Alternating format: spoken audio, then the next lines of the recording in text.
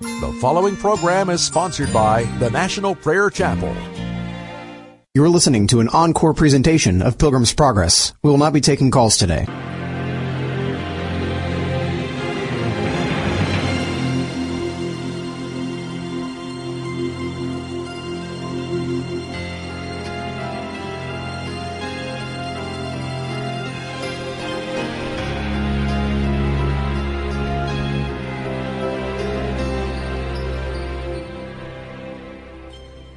Welcome to Pilgrim's Progress.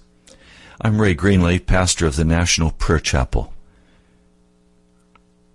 I've been talking with some people who listen to this broadcast on a regular basis, and they gave me some interesting feedback. They said one of the problems we have is that you explain very clearly the Scriptures, and we're beginning to understand the concepts that you're teaching, but unfortunately, we don't know how to apply them. Several have said to me, I listen, but I don't know how to get a hold of it so that it fits my life. So I thought perhaps we should take some time today to talk in a very practical way about what it means to walk with Jesus and how we begin to do that. There's a story found in Scripture that I don't like because it's a painful story, but it's right on.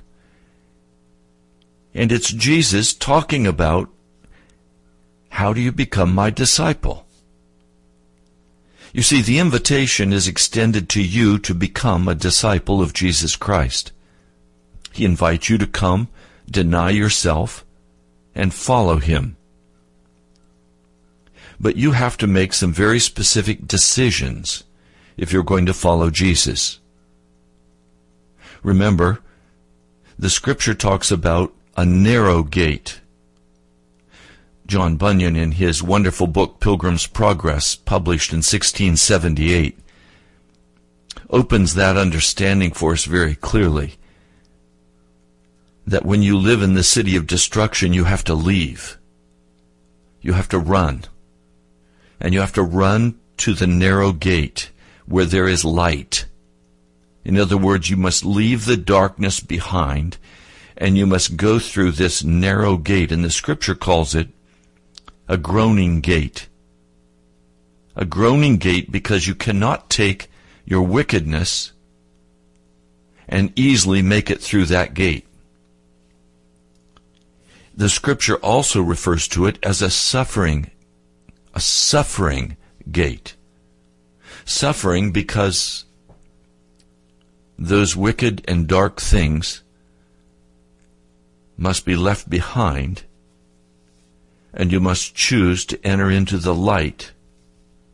That means very specific behavioral changes that must take place. We're going to identify some of those today. Let's pray together.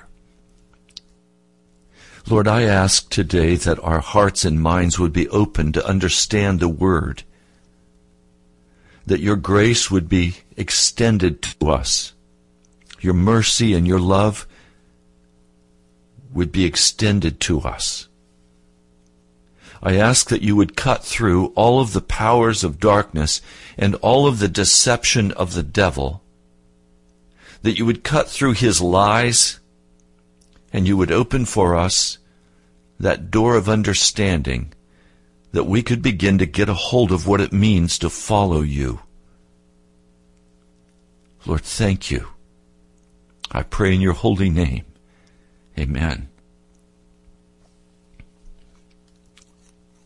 When I awaken in the morning and I open the Scriptures to begin time with Jesus, I always pray first, and I ask Him, please, open my mind and my heart. Not just my mind, but my heart also, that I could respond to what I hear, that I could understand what I hear. This morning I've been praying for you. that you could understand and you could hear, and that it would be plain to you today. That you would see a path forward in your life. That all confusion would be cast down. That you would be able to understand what Jesus is calling you to. That you would be able to recognize who Jesus is and what his invitation is for us. Now I'm being emailed and being told that my mic is not working. And I'm not sure why, but let's try a change and see if that works. I'm not able to get any sound for some reason on my mic today. I don't know what the issue is.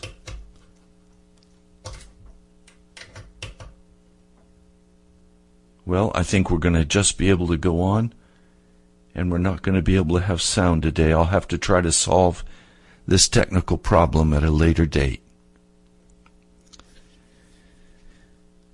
Go with me, please, to Matthew, the 19th chapter. Matthew, the 19th chapter. We find here a man, a young man, a wealthy man. He's come to Jesus and he asks him, "Teacher, what good thing must I do to get eternal life?" Now, a man does not come and ask that question unless the Holy Spirit is beginning to stir your heart. Some of you today who are having a hard time understanding how to apply these messages, I rejoice because it tells me that the Holy Spirit is working in your mind and your heart, and you know there's something you're missing, and you don't know what to do about it. That's an answer to my prayer. I've been asking Jesus to stir your heart, to cause you to be inquiring and asking. And this man, a very religious man, he comes and he wants to know, what must I do for eternal life? What must I do for eternal life? And so this man's question indicates that there is something going on in his inner heart. I pray today that there are questions in your heart. I want to tell you, there are questions in my heart. And last night I was seeking the Lord. I was crying out to him. I was saying, Lord, I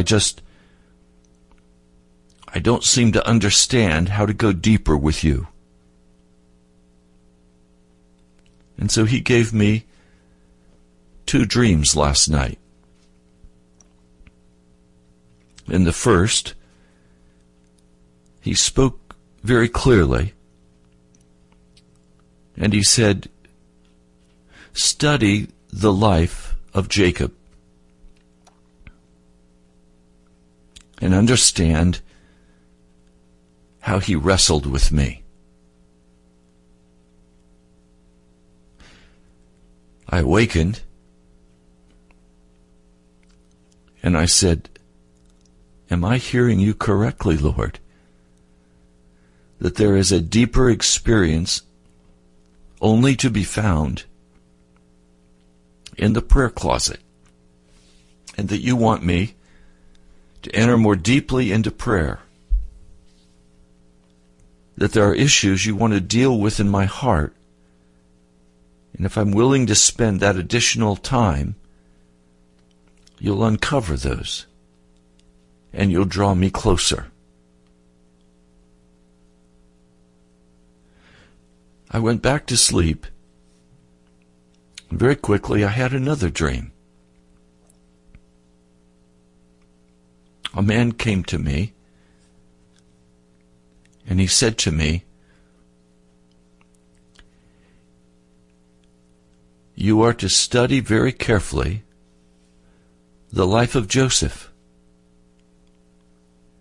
And if you will study carefully his life, I will do for you all that I did for Joseph." Now the Lord has made me many promises about a great harvest, a revival harvest. And I knew what he was saying to me. He was saying, I am reaffirming my promises to you, that I will bring revival. So study Joseph's life to be encouraged, to be strengthened. Look at all that he endured, and then look at what I did for him. That salvation was brought to his people. That God gave him the desires of his heart. He gave him a wife. He gave him the desires of his heart. I awakened and I again began to cry out to the Lord. And for the next hour, I prayed and thanked him for his encouragement to my heart. If you're truly inquiring about how you can enter into a deeper place with Jesus, the Lord will answer by scriptures. He will answer with another person coming and speaking to you, perhaps on this broadcast. He will give you a dream. He will speak to you. He responds to a man or woman who has a deep hunger for something more. And here this man comes, and he is hungry of heart. He is inquiring. He is saying, "Teacher, what good thing must I do to get eternal life?" It was not enough for him, the religious life that he had. He knew he had to have another pathway to God that would lead him close, that would result in his being brought into the kingdom of Jesus, or the kingdom of God. He'd been listening, I'm sure, to Jesus preach, "Repent, for the kingdom of God is near." And he's saying to himself, I have kept the law. So what do I have to repent of? I don't know what else to do. And some of you today, you give tithes and offerings, you attend church regularly, you read your Bible, you pray, and yet you're not satisfied in your spirit. You are indeed blessed of God. He likes his people to be hungry, to press in and to say, there must be more. I must have more of Jesus. Jesus says to him, "Why are you asking me about what is good?" In other words, what would prompt you to come to me? Jesus is appearing as a man and as a teacher, and he wants to know from this man, what is it about my teaching that has caught your attention? What is it that you're interested in? And I would ask some of you that same question. What is it about Pilgrim's Progress that has drawn your heart? Because when you can answer that question, you've begun to answer the question about what your hunger is and what your need is. And if you follow that hunger, you follow that need, you'll find a clear path to the heart of Jesus. Why are you asking about this? In other words, what's triggering this in your heart? And he says, There's only one who is good. I think he's saying to this man, by coming and asking me this question, are you recognizing that I am the Messiah, that I am God? Now, for him to admit that Jesus was God would have been a stunning revelation. He says, if you want to enter life, obey the commands or meet the conditions. And the man does not answer the question regarding who am I? He's not answering Jesus' question, there's only one who is good, or why are you coming to me with this question? Do you recognize I'm Messiah? He ducks that completely. This man is very oriented to performance. And he asks, which commandments? Which ones should I keep? And so Jesus begins to enumerate the commandments. Do not murder. Do not commit adultery. Do not steal. Do not give false testimony. Honor your father and your mother. Love your neighbor as yourself. Well, this man says, all these I've kept. What do I still lack? It's interesting. The Greek construction in verse 17, if you want to enter life, obey the commandments. The sense of the Greek construction is, if you want to enter life, have real intensity in your heart. Don't have a perfunctory performance. Have an eagerness in your spirit.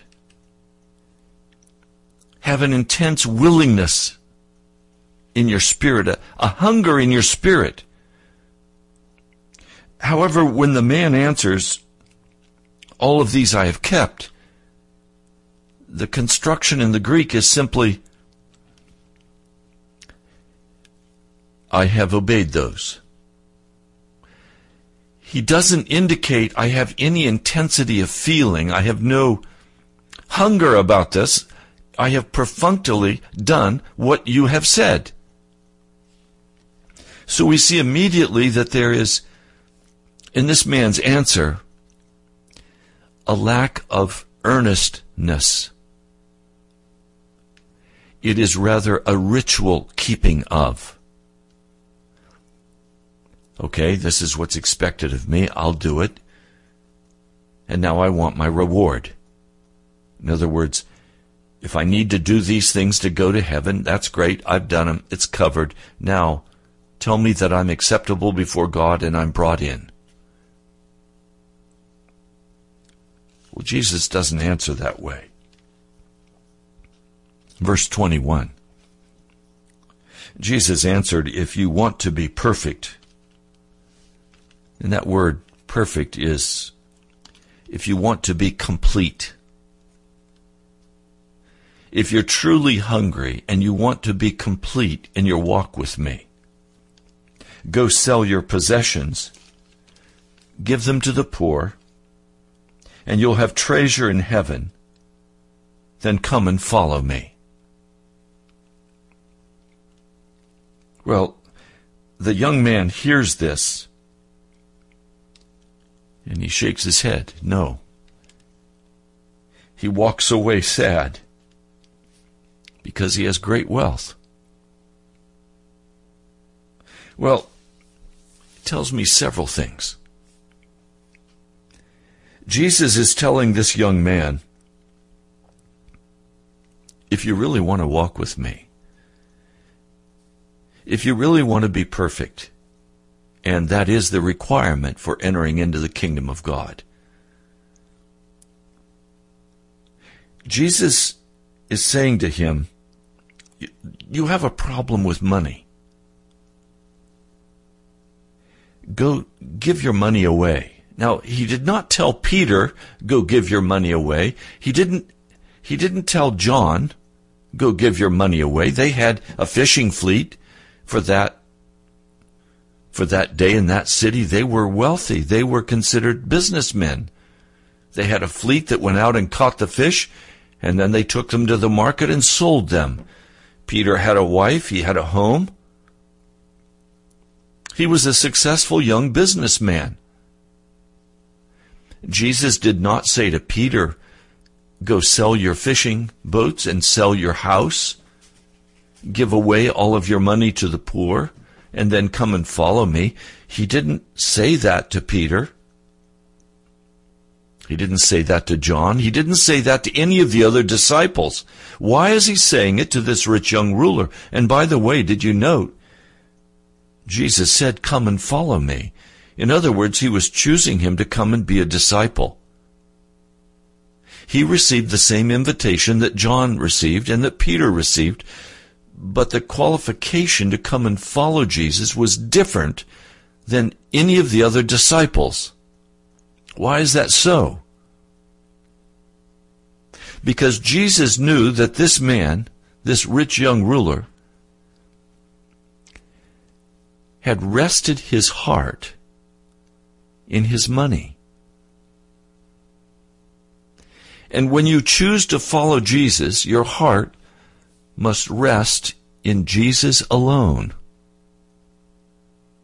So, if there is in your heart an interest, or if it is more intense than an interest, if there is an eagerness in your heart to begin to apply the things that you hear on this broadcast, if you know something is not quite right in your relationship with Jesus, if your heart is still indifferent or cold, if your heart is lukewarm and you sense you're not on fire, it is probably because you have rested your heart in something or someone other than Jesus. And it's necessary now to begin to identify, where is your heart resting? I have a wonderful friend who owns one of the finest restaurants in the Washington metropolitan area. I go to this restaurant for dinner 3 or 4 times a week. It's my home away from home. But as I was praying, my heart became troubled because I said, am I resting my heart in the wonderful friendship and food that I receive in this restaurant? Because I have been examining every part of my life to see if I'm resting in anything other than in Jesus. Because there is an eagerness and a hunger in my heart to know more of Jesus. And I wanted to know, are there any blocks that are standing in my way? If I came to Jesus and said, Jesus, what is it that I'm missing? Would he say to me, you're resting your heart in the wonderful food and fellowship you receive when you go to this restaurant? Now, I must tell you, I have been treated with the utmost kindness at this restaurant. The owner is a dear friend, and he and his wife have loved me and cared for me in such a magnificent way after my wife's death. And they said to me, your hardest job is going to be to cook and to eat. So please, Pastor, our restaurant is home for you, and we will not charge you a penny. We just want you to come and be family with us. And so now, for the past 4 years, he has absolutely refused to allow me to pay 1 penny to come to this wonderful restaurant. Now, what I do is I look at the amount the bill would be, and then I figure out what I need to give the staff to say thank you for their service so that I'm not taking advantage of them. I've checked a number of times with this dear man and said, look, this is costing you a great deal of money to feed me. Could I begin to pay for my meals? And he has said, absolutely no. Your family, you're my brother. You cannot pay. We would not charge our family. And so I've said, all right. But then the question came, am I resting in this place? And so for a week, I did not go. And I spent that time in prayer and saying, Lord, have I rested in that wonderful food? Have I rested in that wonderful place of security? And so I prayed all week, asking the Lord about this issue. And finally, at the end of the week, the Holy Spirit prompted me, no, this is a gift that I have given you. Receive it graciously. Pray for the man. Pray for his wife. Pray for his children. Pray for his restaurant. It is a gift I am choosing to give you. I rejoiced in the Lord and I returned, knowing now that it is very clearly a place not for me to rest, but a place of ministry, a place the Lord has given me to nourish my body. I'm telling you this story to say that it is very necessary that we examine every area of our life. I have found that we as human beings quickly become dependent upon some aspect of our life to give us comfort. Some find their comfort in a cup of coffee every morning. Some of you find your comfort in the way your hair is. Some of you ladies find it in getting your hair done and your nails and your pedicures. You have to have that done on a regular basis because it makes you feel good. I'm not saying it's wrong. I'm saying, have you found that to be a place of rest that competes with Jesus? Some of you find your rest in food. Some of you find your rest in a pool table, or a bottle of beer, or drugs, or illicit sex, or pornography, or it could be anything good or bad. Remember, it's the tree of the knowledge of good and evil. Some of you find your rest in hiking, in kayaking, in skiing. Some of you find your rest in the Redskins or some other professional ball organization, a baseball, or some of you find your rest in certain sports. Now, I'm not saying that all of this is evil, although some things are very evil, like most movies are utterly wicked, filled with violence, uncleanness. Much of the internet is filled with violence and uncleanness. Much of the television is filled with violence and uncleanness. Many of your iPhones or Androids are filled with darkness and wickedness. But there are many good things as well. What this man is being told is that you have found your rest in your money. Now, there's nothing wrong with money. It's not a problem with money. So the question is, where do you find your rest? Where do you find your place of security? Now, let me be even more bold. Some of you find your rest in your husband, or in your wife, or in your children, or in your job, or in your car, or in your house, or in your clothes. If you check your credit card, or your debit card, or your checkbook, and you see the pattern of your spending, you'll quickly identify where you find your place of rest, because you will spend the most money in the place you find your place of rest. So the question comes, are you resting in Jesus Christ, or are you resting in someone or something else? This young man, when he hears this, goes away sad because he has great wealth. It's not the wealth that's the problem, it's resting in that wealth. You know, I need men and women who are willing and eager to help cover the cost of the radio broadcast as the Holy Spirit moves in your heart. It's not the money that's bad or wrong. It's the use you make of it, if you make it a place of abiding.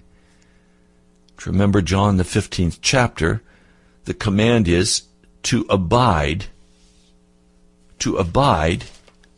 in Jesus Christ, to remain in Jesus Christ. Or if you look over here in 1 John, let me read this passage of Scripture to you. It's 1 John, the 2nd chapter, verse 15. Do not agape the world. In other words, don't sacrifice yourself to abide in the world, or anything in the world. Don't sacrifice your life to abide in anything in the world.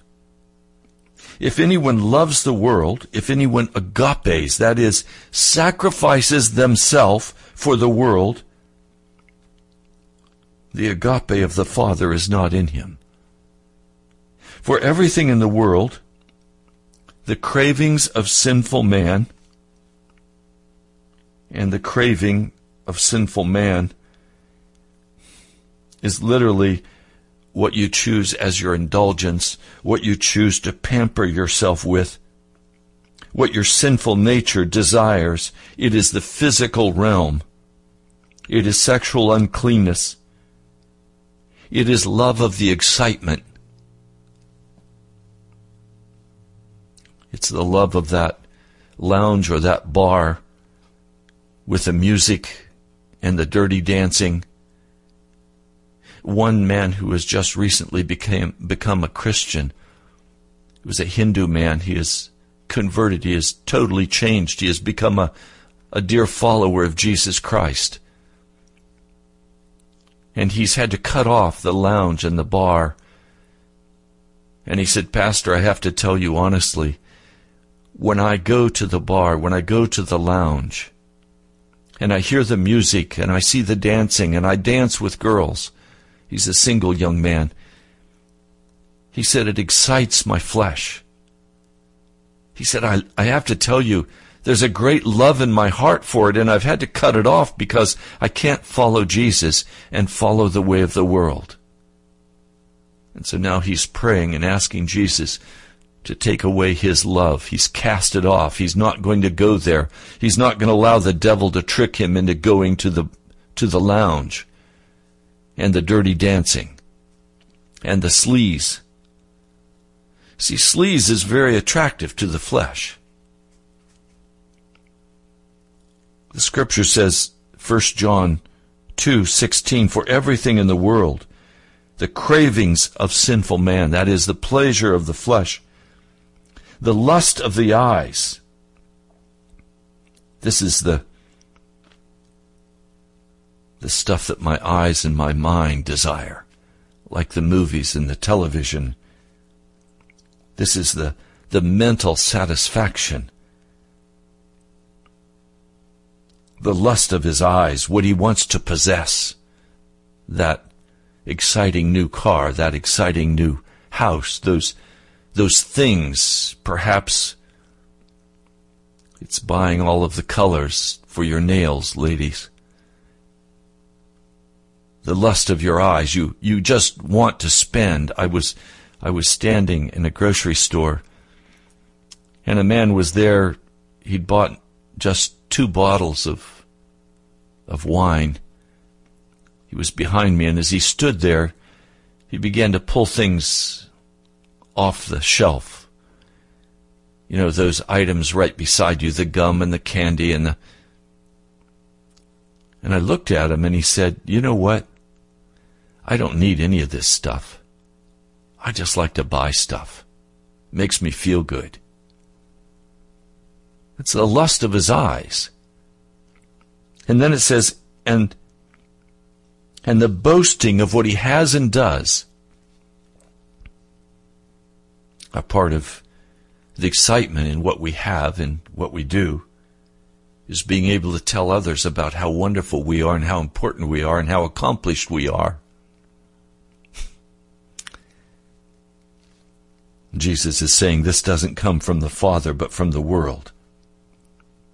Verse 17, the world and its desires pass away, but the man who does the will of God lives forever.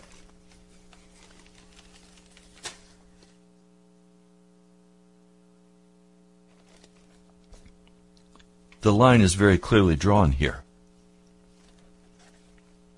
This man found his rest in his money. And Jesus is saying, you have to withdraw your love for money if you are going to be complete in me, because it competes with me.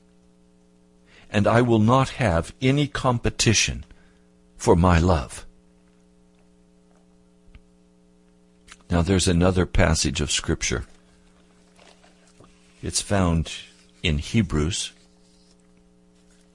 in the 4th chapter. Now, let me try to lay the foundation so that you'll understand. This man has answered, I have kept all of these commands. From my youth up, I've kept them.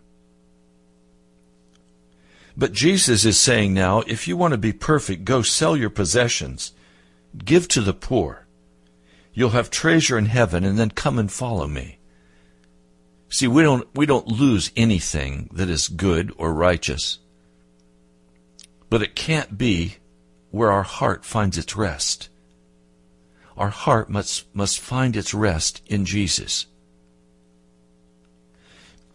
So we find over here in Hebrews, the 4th chapter, therefore, since the promise of entering his rest still stands, that's entering the rest of Jesus. And literally, it's his bedroom. It's a place of repose. It's a place of intimacy.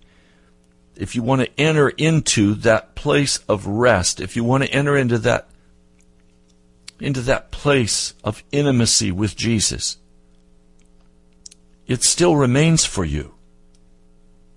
But he says, let's be careful that none of you are found to have fallen short of it. Well, the only way you can fall short of entering into the rest of God is to go rest in other places and with other things and with other people. Jesus is saying, you can't enter into my rest if you're already in somebody else's bedroom. You can't two-time Jesus. Verse 2, for we also have had the gospel preached to us just as they did, that is, in the Old Testament. But the message they heard was of no value to them, because those who heard it did not combine it with faith. Now we who have believed enter the rest. Just as God has said, so I declared on oath in my anger, they shall never enter my rest. That is, they shall never be intimate with me. They shall never enter my bedroom. You recognize that the Scripture speaks about knowing God. And that word to know in the Greek literally means to have intimate relations with, as between a husband and a wife. In other words, there is a place of such intimacy with God, such oneness with God, through Jesus Christ. There is a place of no condemnation, no judgment. There is a place of peace and joy. There is a place where I walk with Jesus in fellowship and communion with Jesus. I desire to enter more and more deeply into that place of rest with Jesus, and therefore I must look carefully at what I am resting in, if anything, in this world, because Jesus will not harbor competition for his rest. He will not let me two-time him. He wants the entirety of my heart and my life to be committed to him.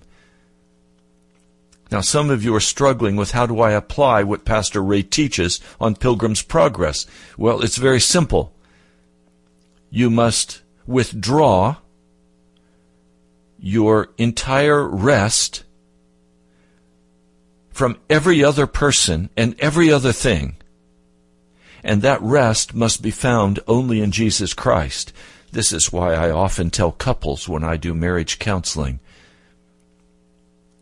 Jesus must stand between the two of you. Jesus must have your first love. You must not fight with one another. You must deal with Jesus. So if your husband is not acting in a way that satisfies your heart, wife, or husband, if your wife is not all that you want her to be, don't fight with her about it. Go to the one who stands between you and talk with him about it and ask him to speak to her heart, or ask him to speak to his heart. Ask him to satisfy the cry of your spirit, and he will. I remember when I first married Jan, there were things about her that I was extremely concerned about. There were patterns in behavior that I thought extremely destructive. I never once confronted her with what I saw that was of darkness. For example, the first thing she did after we were married, is she went to a store and brought a lot of liquor home. Absolute vodka and other kinds of hard liquors. And I did not forbid her to bring it into the house. Instead, we set aside a cabinet, and she filled it. And on occasion, she would use it. She would have an evening drink.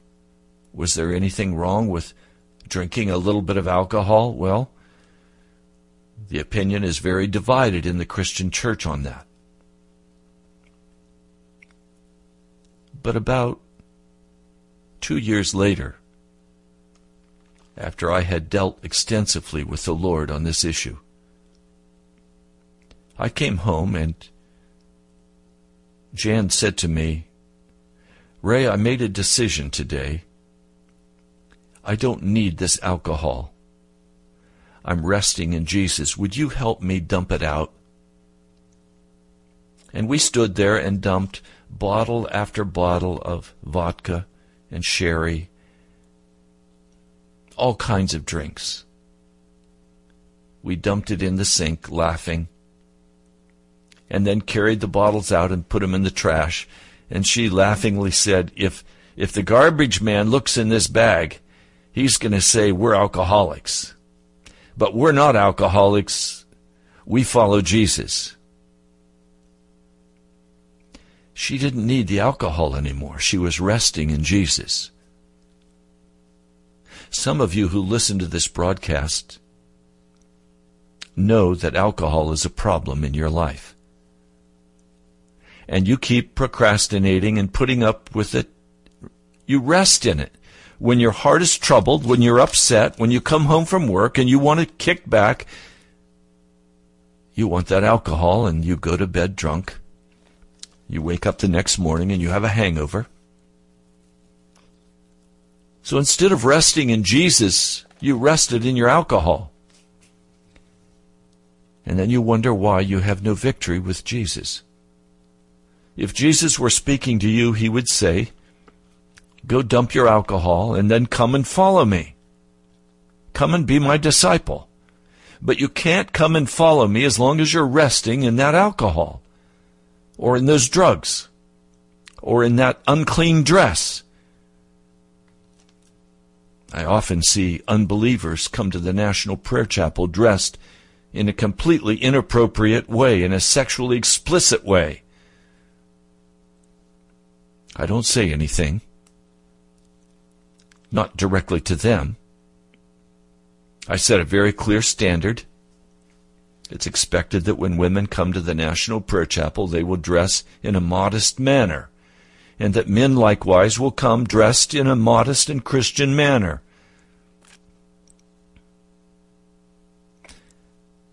But I don't put it in people's faces.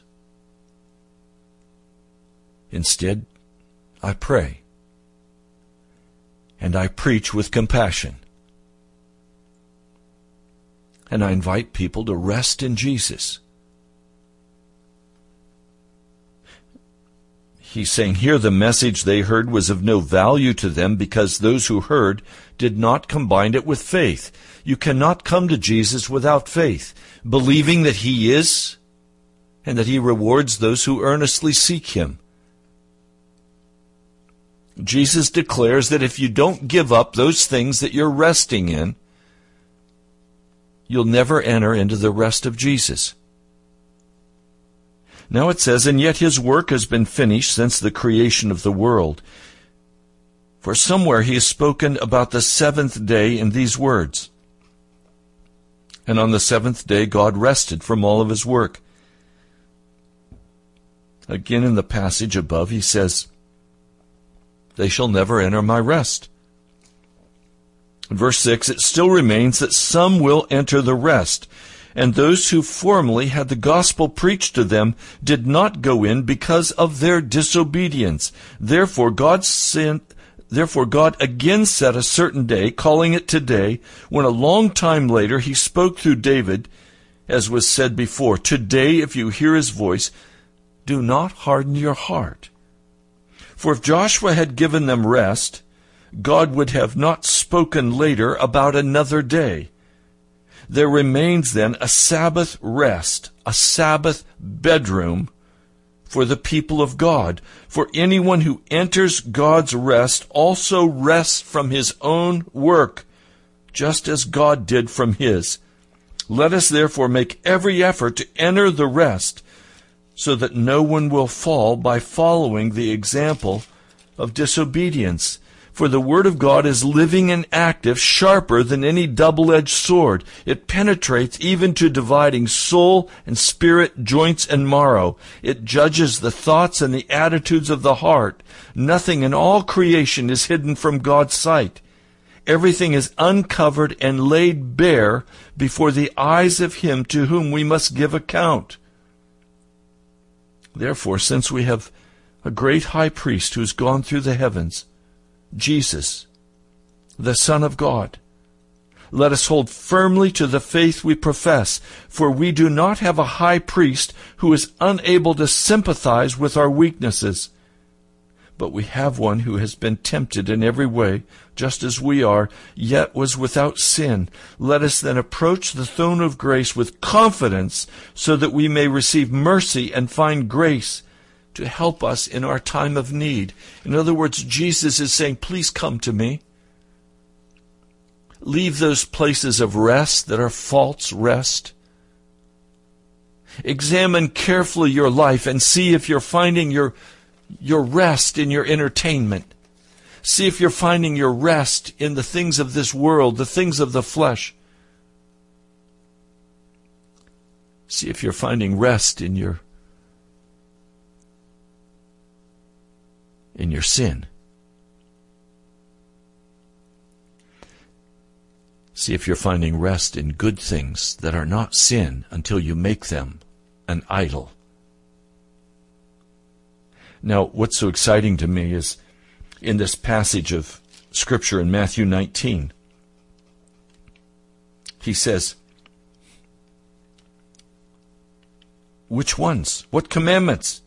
Do not murder, do not commit adultery, do not steal, do not give false testimony, honor your father and your mother, and love your neighbor as yourself. All of these I've kept, the young man said. What shall I lack, or what do I still lack? And Jesus answered, if you want to be perfect, go sell your possessions, give to the poor, and you will have treasure in heaven. Then come and follow me. Well, where's he going? He's going to the Sabbath. The fourth commandment is literally not a day, it's a person. It's Jesus. Jesus is the Sabbath rest. When you enter into Jesus Christ, you enter into the fourth commandment. So he's giving these commandments, and the man is saying, I've kept all of those, but Jesus said, you haven't kept the fourth. Come and enter into my rest. Come and recognize that I have a place of intimacy for you. Now, many of you, as you walk, feel a sense of judgment. You feel a sense of guilt. You have condemnation. You wake up with a guilty conscience. You're struggling. You're trying to be good as hard as you can.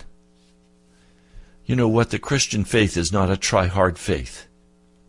Overcoming sin is not overcome by perfunctorily doing your duty. Sin is overcome by entering into Jesus Christ, withdrawing your support from your sin. Today I invite you to enter into the rest of Jesus Christ. Well, we're almost out of time. We're coming close to the end of the month, and we are a long ways yet from being able to cover the cost of this radio broadcast. So I ask, please, I'd rather not do an offering day. I'd like to ask you to please be very bold and quick in sending tithes and offerings to help cover the cost of this radio. You can send your gift to the National Prayer Chapel, Post Office Box 2346, Woodbridge, Virginia, 22195. You've been listening to Pastor Ray Greenley with Pilgrim's Progress. Thank you for being a part of this broadcast today. I pray you enter into the rest of God. God bless you. I'll talk to you soon.